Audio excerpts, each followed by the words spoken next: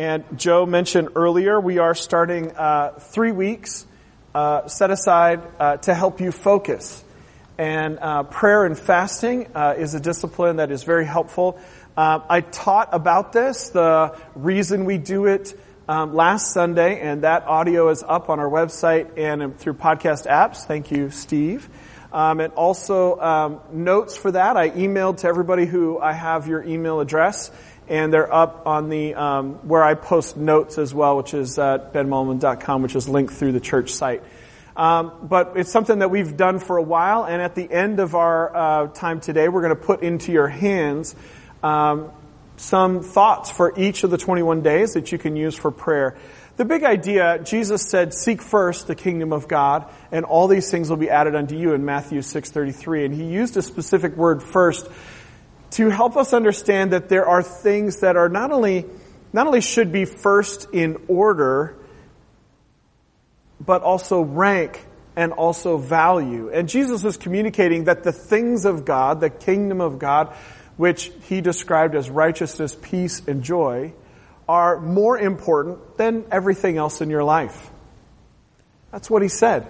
And so we should seek them that way. And so what we have done traditionally, as opposed to the historical Christian practice of Lent, the 40 days prior to Easter, what we've done is to start the year with 3 weeks where, as a group, we are, and I explained last Sunday, it's a private discipline, not public pressure. Don't do anything related to public pressure. If it means something to you, it will mean something to God. If it doesn't mean something to you, it won't.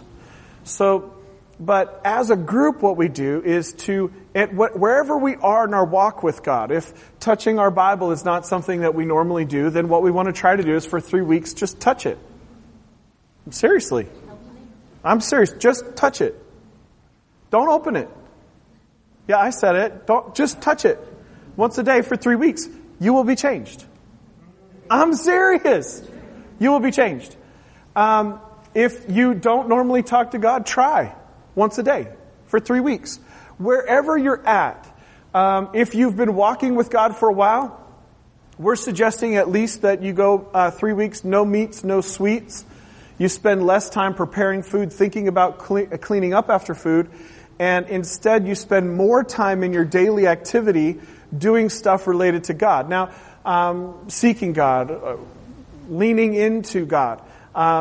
So what we're suggesting is that you change the schedule of your life, the focus of your life, that you make some entertainment decisions, that you and we gave a handout last week with some questions for you to pray through, think through. What are you going to give up, and why are you going to give it up, and what is it that you're going to change about the routine of your life, for how long? Why are you going to do that? And then what will you be focused on? And what are the prayer topics that you want to focus on? What are the things that you see that need to be changed? And on what day are you going to pray about that thing that needs to be changed? Jesus is the God of justice, which is to setting right the wrongs. And so it's leaning into God and okay, so I see something that should be different. Well, let's talk to God about it.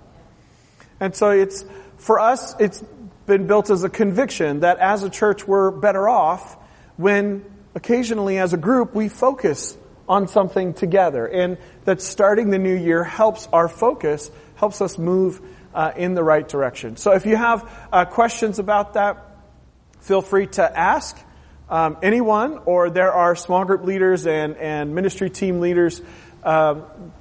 Grab anybody and ask a question. It's helpful. Sound good? Okay, so if you've been walking with God for a while, 3 weeks, no meats, no sweets, or you can do other things too.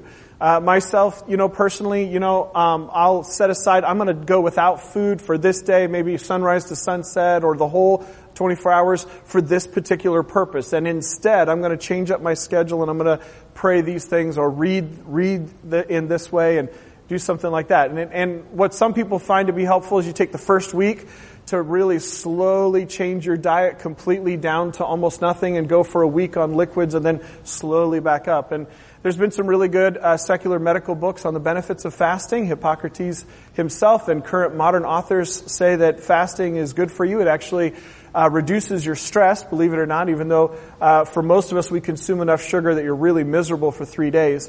Then your body goes into a state of ketosis and you can actually feel euphoria as your body's in a fat-burning stage.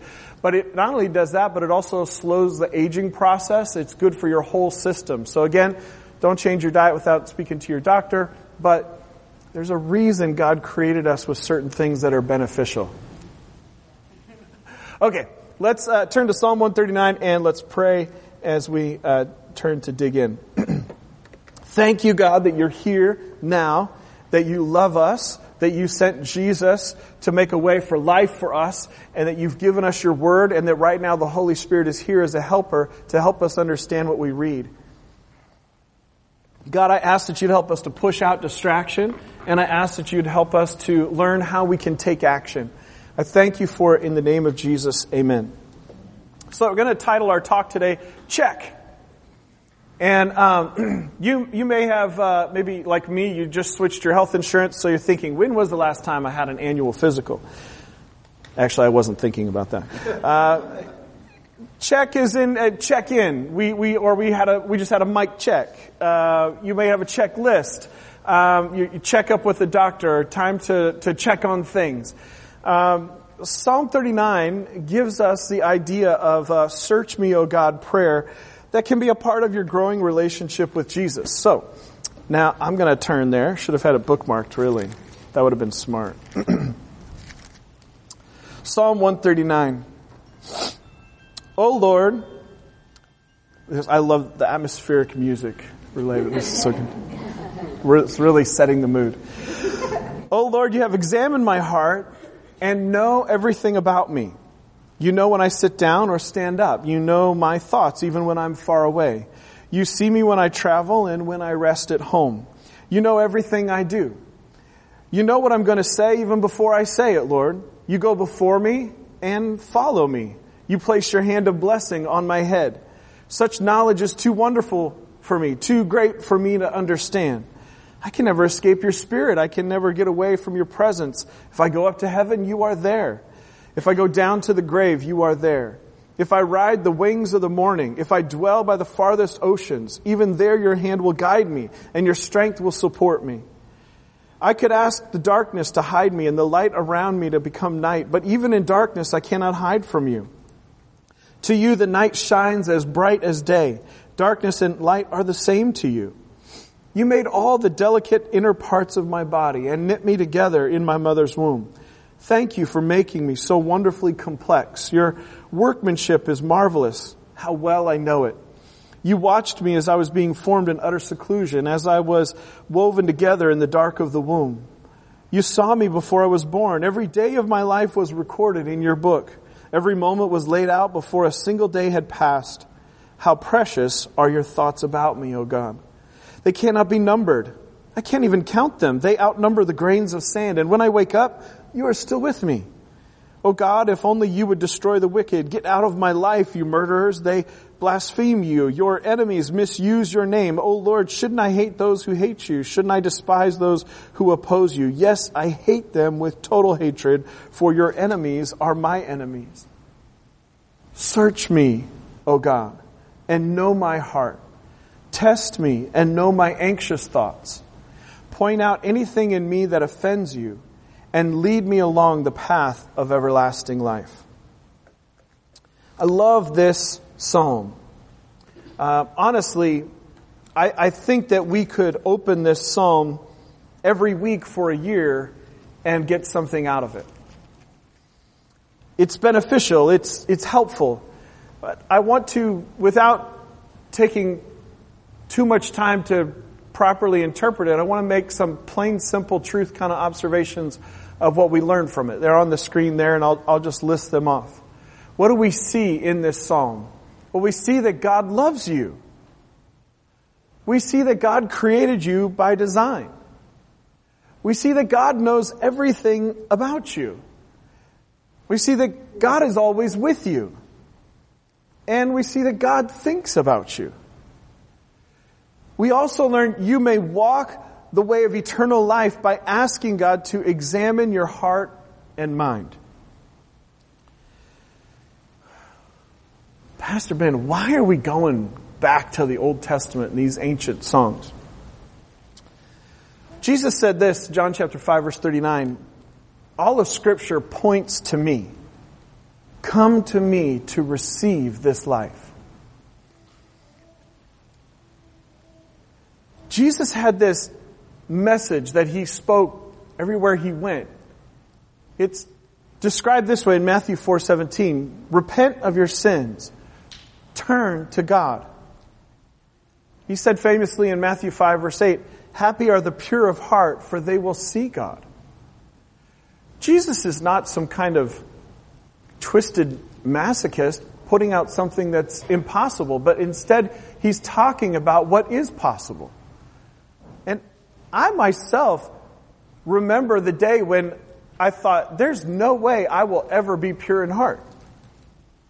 Are you with me? Right. Okay, there's some other humans here. That's good. You never know if we're in the Matrix and some of you are not actually there. Jesus doesn't say God blesses the pure in heart, happy are the pure in heart, blessed or blessed are the pure in heart, because it's impossible. He's talking about a spiritual state that is possible when we repent of our sin and turn to God. I want to say something to you today. It is time to be free of shame.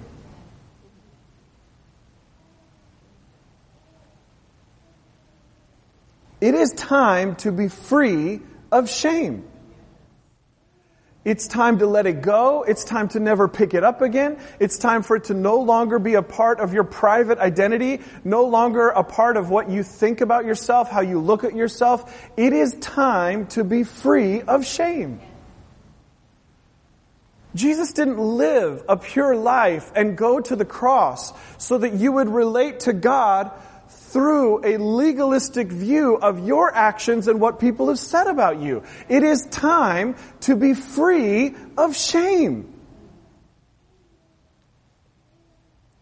If we were to take everything that we have about Scripture, about sin in Scripture, and we were to just kind of summarize it a little bit, I want to do that. There's a lot of books written on the subject. There's a lot to be said about it, but allow me, if I may, just to summarize. Sin is disorder. It is when things are out of order, when things are not right, not in good standing. It's when it's actually could be defined as a disorder of the heart. You're experiencing something unhealthy ways, self-destructive thoughts, feelings, words, behaviors, where it's against what God has that's best for you. It's out of order from God's best for you. When something in your heart, we can sin by commission where we do something wrong, we say something wrong, we do sin by omission where we don't do the right thing. When we are at a state of disorder, an unhealthy state in our relationship with God, that's the state of sin. It's a little bit like a bump in the road. Pastor Ben, that's a really weird turn of phrase. So, as most of my teenage days, I had a skateboard close at hand. I love my skateboard. I was with my skateboard all the time. If you wanted to torture me, my parents knew if they wanted to get at me, they just had to ground me from my skateboard. Okay? That's why I've had 4 concussions and broken both arms twice.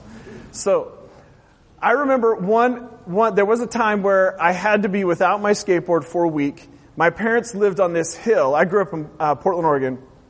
We lived on this hill that later on people did, video posts about these guys would luge down on skateboards, laying on their back, going 50 miles an hour. And I went down. My board wasn't that good, but I did have a friend go right next to me in a car, and I was laying on my back on my skateboard at 35 miles an hour. So that's not for nothing. But this day, the first day back from being without my skateboard for a week, I decided to go down the hill from the top on my feet. And it was great. And one thing about skateboarding, kind of like surfing, is that you have like this relationship with this feeling. I don't know how else to describe it. It's very much a tactile sensation kind of a thing, and you move with it. And but I hit a bump in the road. I hit a rock, and the skateboard stopped, and I didn't. And I came up with a broken wrist, and had to then convince my dad that my wrist was broken before he would take me to the ER, and it was broken. Sin is a little bit like a bump in the road. Sometimes we don't see it coming. It's like getting T-boned in a traffic accident where you didn't see it coming. It's like, bam! And sometimes we see it coming a long way off. A sin is a little bit like a bump in the road where there's a disorder in your relationship. It's time to get rid of the rocks in the road. And I don't know if you've ever realized this, but you can ask God for help in removing the obstacles. One of the things I really love about Celebrate Recovery is bringing out this truth that you can ask God to remove your character defects.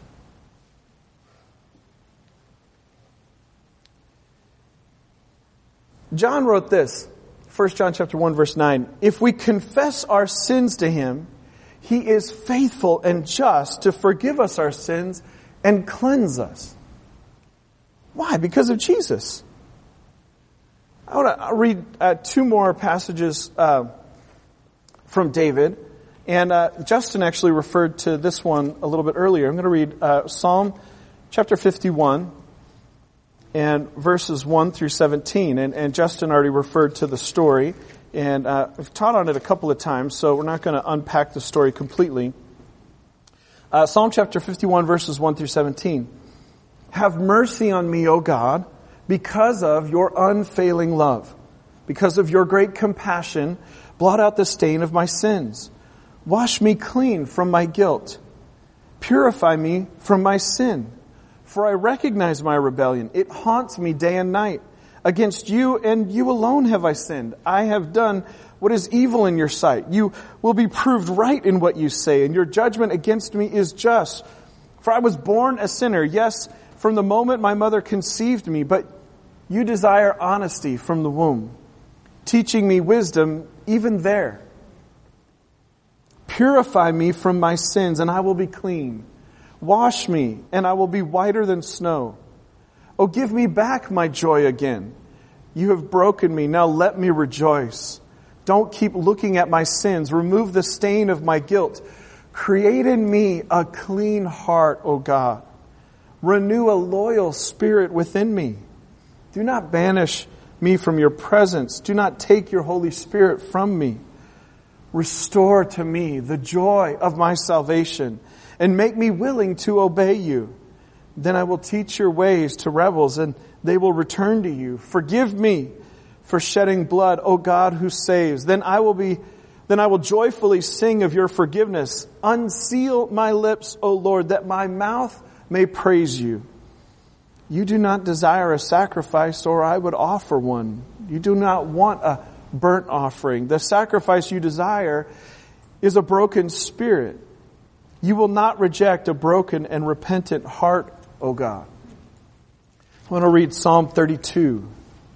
Psalm 32, verses 1 through 5. This is also a psalm of David. Psalm 32, 1 through 5. Oh, what joy for those whose disobedience is forgiven, whose sin is put out of sight. Yes, what joy for those whose record the Lord has cleared of guilt, whose lives are lived in complete honesty. When I refused to confess my sin, my body wasted away and I groaned all day long. Day and night your hand of discipline was heavy on me. My strength evaporated like water in the summer heat. Finally, I confessed all my sins to you and stopped trying to hide my guilt. I said to myself, I will confess my rebellion to the Lord. And you forgave me. All my guilt is gone. This is why Paul writes in Romans chapter 8, verse 1, there is now no condemnation for those who are in Christ Jesus. It's time to be free of shame. Ben, this is a really simple message, and you talk about this stuff all the time. That's true. That's true.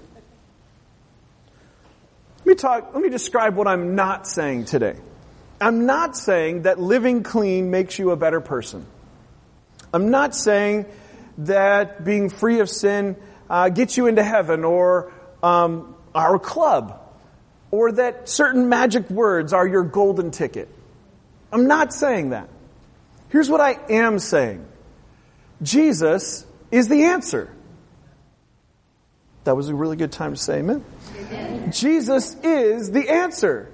You can also say, I agree, what, go ahead, preach on that. Any of those things work. I am saying Jesus is the answer.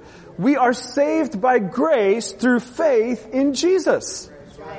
That's the truth. A spiritual checkup prayer helps a life-giving relationship with Jesus.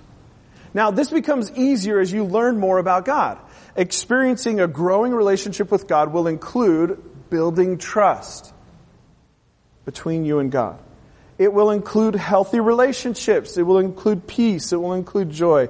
The closer you get to God, the easier it will be for you to recognize what offends Him.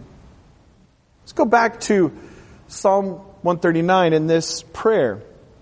What we see in this prayer is he says, I'll just turn back to it so don't misquote it.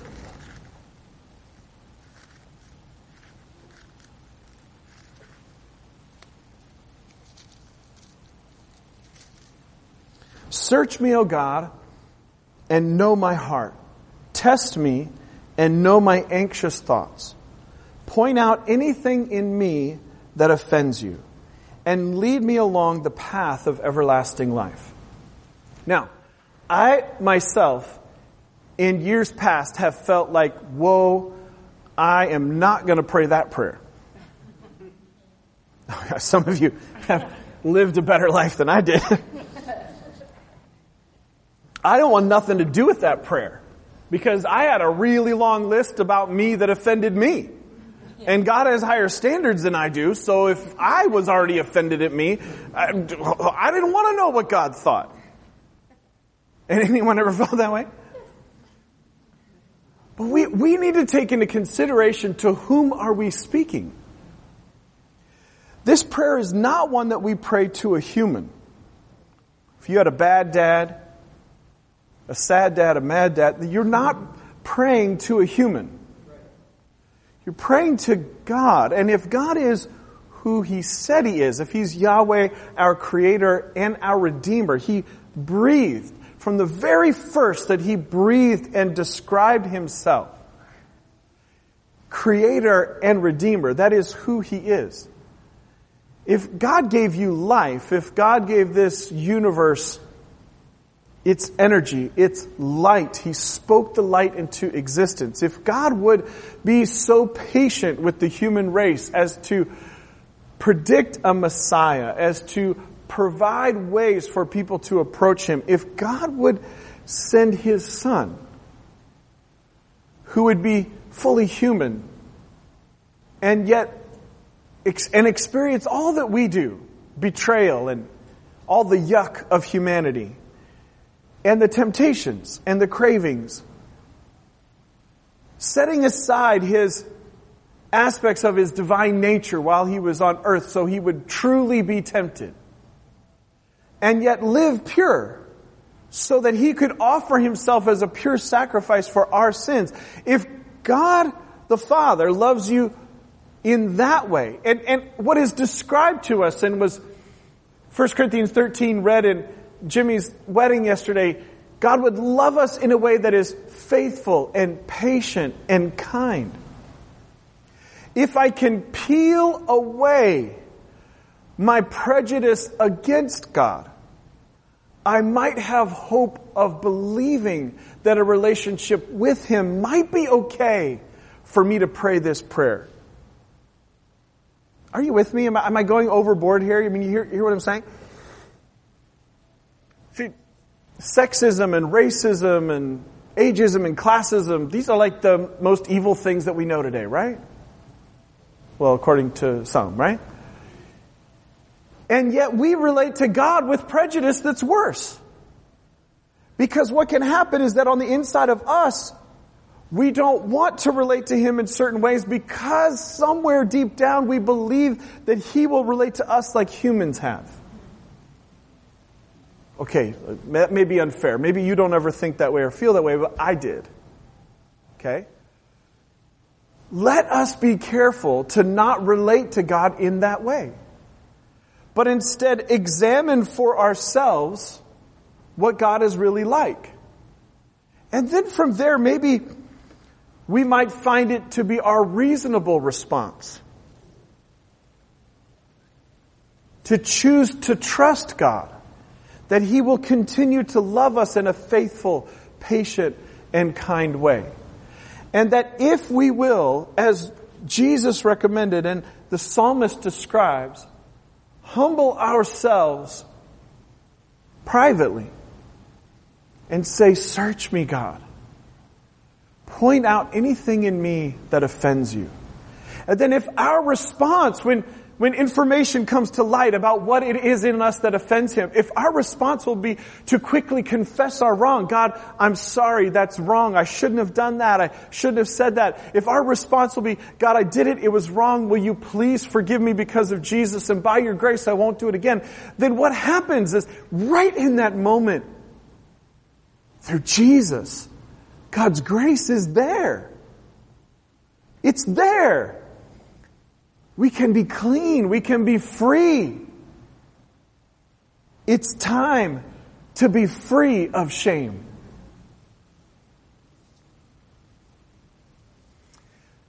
The less you have experienced forgiveness, the harder it is to receive it and the harder it is to give it away. Which is why when they turned to Jesus and said, "Teach us how to pray," He included starting with who God the Father is and included "forgive us as we forgive." So, in a relationship where you believe the other person is for you and faithful and patient and kind, it is easier to say, "Is there something about me that offends you?" Now listen, even as a husband, I'm pretty nervous sometimes when I ask that question. And Rebecca's never hit me. She's not since middle school.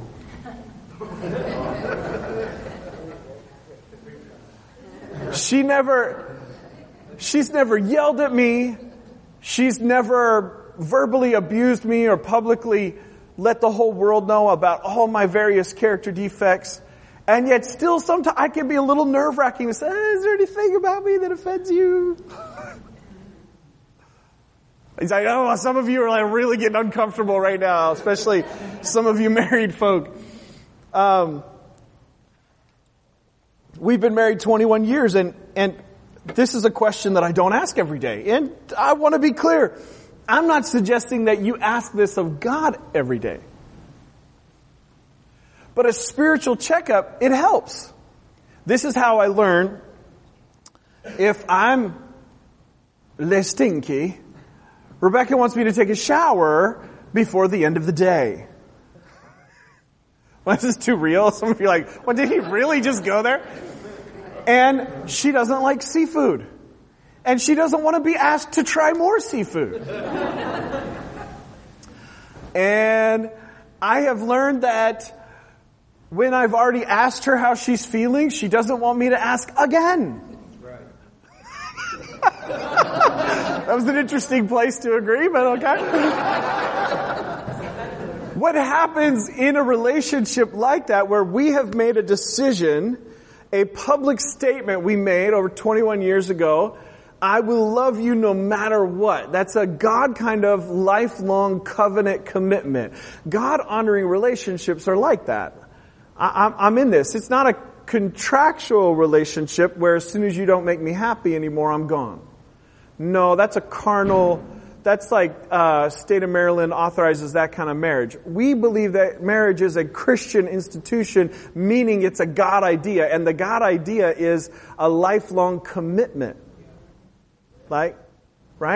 where my pleasure is not the point, but instead me serving her in a way to represent the love of God. And so because of that, it's easier for me to say, okay, is there anything about me that offends you? Are you with me? Yeah. That's my duty as a husband. The Ephesians 5 starts with submit to each other. And in fact, in this room, if this is your home church, our role in our relationships to each other is to submit to each other. And in fact, when that was written, that was turning the whole norms of Greco-Roman life and culture. Nobody else, there's no historical document anywhere that there was any religion, any faith, any policy, any philosopher. There was no one outside of Jesus' followers that were suggesting mutual submission. That was for free. Here's the point. It is our reasonable response to come before the Lord privately and say, search me, O God. Know my heart. And that know word in the psalm is that sexual love, intimacy, biblical know word. It means we experience each other. The psalmist, the song is saying, God, let's experience each other and will you experience me? It's that level of intimacy that the song describes. We used to sing a song in the charismatic renewal of the 90s, come close to me, too close for words. That's the prayer. Search me, God, know my heart, and point out anything in me that offends you. And if I will choose to believe that God has His best as the intention for me and for my life, then I should be able to make this decision to trust. And here's what I'm suggesting. I'm suggesting that January is a great time of year for you to pray a Psalm 139 kind of search me, O God prayer. And here's what I suggest, and you'll see this a little bit in the pattern of the handout that we have. It's not the emphasis for the full 3 weeks, but I think that you should also pray this not just for sin, because some of you look really great today and you might be, I'm good. Don't need to pray that prayer, everything's good. But what I find to be helpful is to pray it and where you've carved out enough time, turned off everything with the screen, have set up enough of an environment where you can allow the Holy Spirit to speak to you about different areas of your life. So let me get just a little bit more detail before we close. So on the screen you see what I'm talking about is a spiritual checkup prayer in various areas of your life. And what we see here specifically is described as in my heart and mind. Right? And with specific language, specific soul language here, that what I'm feeling and what I'm thinking. One thing I did learn as a husband is that if I wanted to have good communication, sometimes I ask Rebecca what she's thinking, and other times I ask her what she's feeling. And it's really helpful to do that if I'm not understanding. What's happening here is that there is this delineation between what I'm thinking and what I'm feeling, that the song says, will you search me, God? My heart and my mind. So, one question you could say is, God, how's my thought life? What's going on in here? And God, would you search and know my feelings? How am I doing in my feelings? Or this, one of my least favorites, my words. Search me, O God, in that stuff that's coming out of my mouth. Right? In my desires, my deep desires and my cravings. And who's in control? Are my cravings in control? You want to find out? Spend a little time in prayer and fasting. God, where are my desires? And do my desires line up with what you want me to desire? I find that a lot of people live with a layer of depression and anxiety and stress because they're not doing this. And if they do this, they can come to a place of realizing, oh, my feelings on this subject and my thoughts on this subject are really jacked up. And when I spend some time to really think it through, I actually believe this. And so I shouldn't be thinking and feeling that way on that subject at all. And what can happen, and I've seen this happen many times over, is that in an afternoon, Their whole perspective is different. They're changed. They're happier. They're a happier person. I didn't say anything to do it. They had private time with the Lord where they said, search me, O God. And then they're like, why am I feeling that way? They had a personal, have a moment. Why am I feeling that way? Why am I thinking that way? And then God, who knows you better than anyone, I say 21 years of marriage, I had stuff on Rebecca's wish list for Christmas. I'm like, what the heck is that? And she's like, oh yeah, I really wanted this whole story. I'm like, who are you? I don't even know you. Her sister and her have like this telepathy thing going on. She's like, oh yeah, she's been wanting that for years. Search me, O God, where are my desires? And what about this? Where's my identity at? Where am I at on this whole thing of I was created in the image of God? Genesis chapter 1, verses 26 through 28. The Imago Dei. When I look at myself in the mirror, do I believe that I was created in the image of God? Do I have a healthy, I can receive love, I can receive a compliment without getting all weird?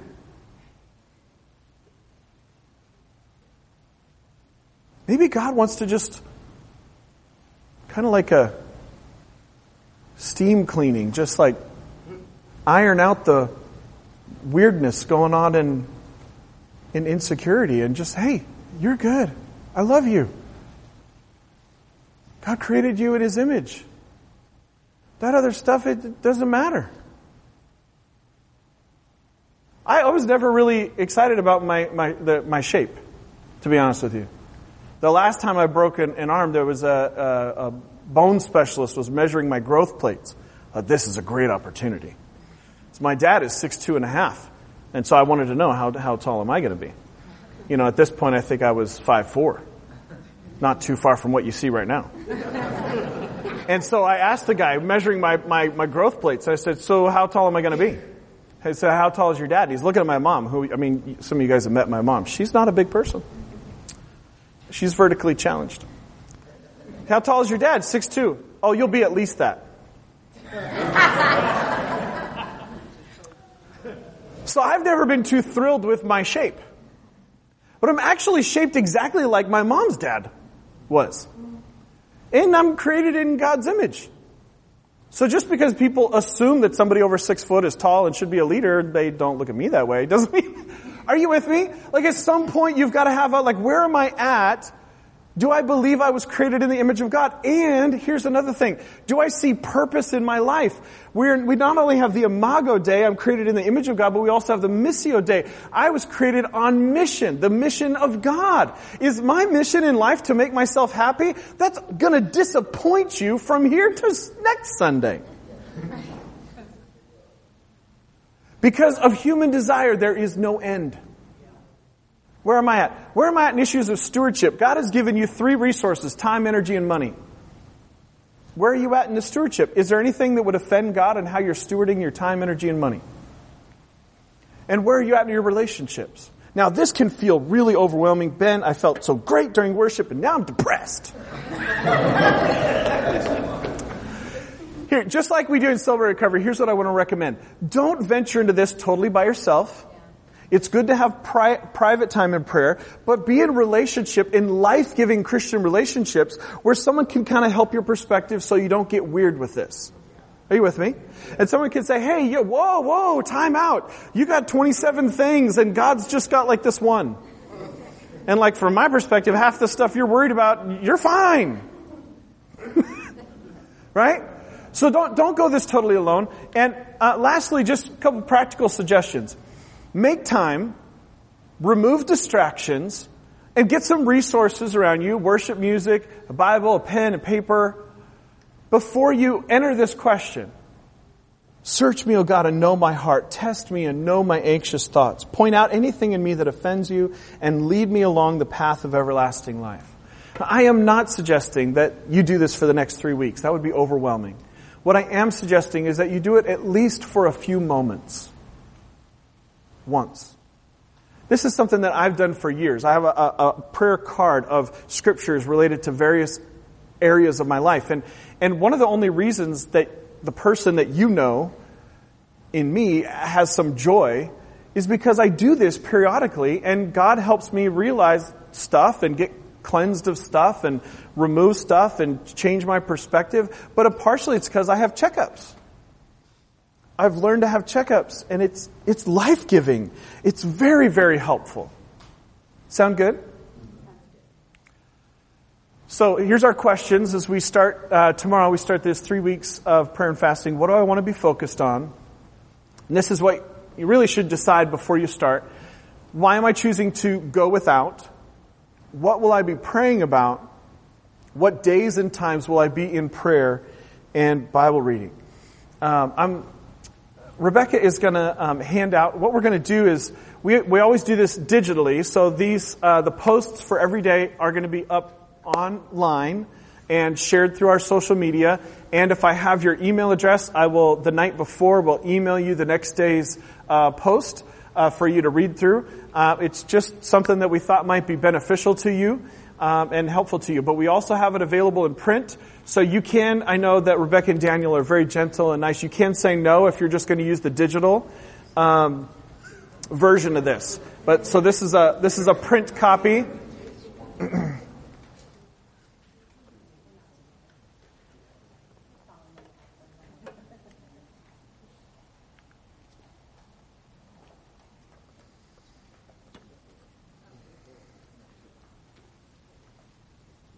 So just raise your hand if you want a print copy. We'll have them out digital as well. I got a prayer on the screen to help us focus as we just close out our time together. I apologize about the heat situation today. We are going to work to address it.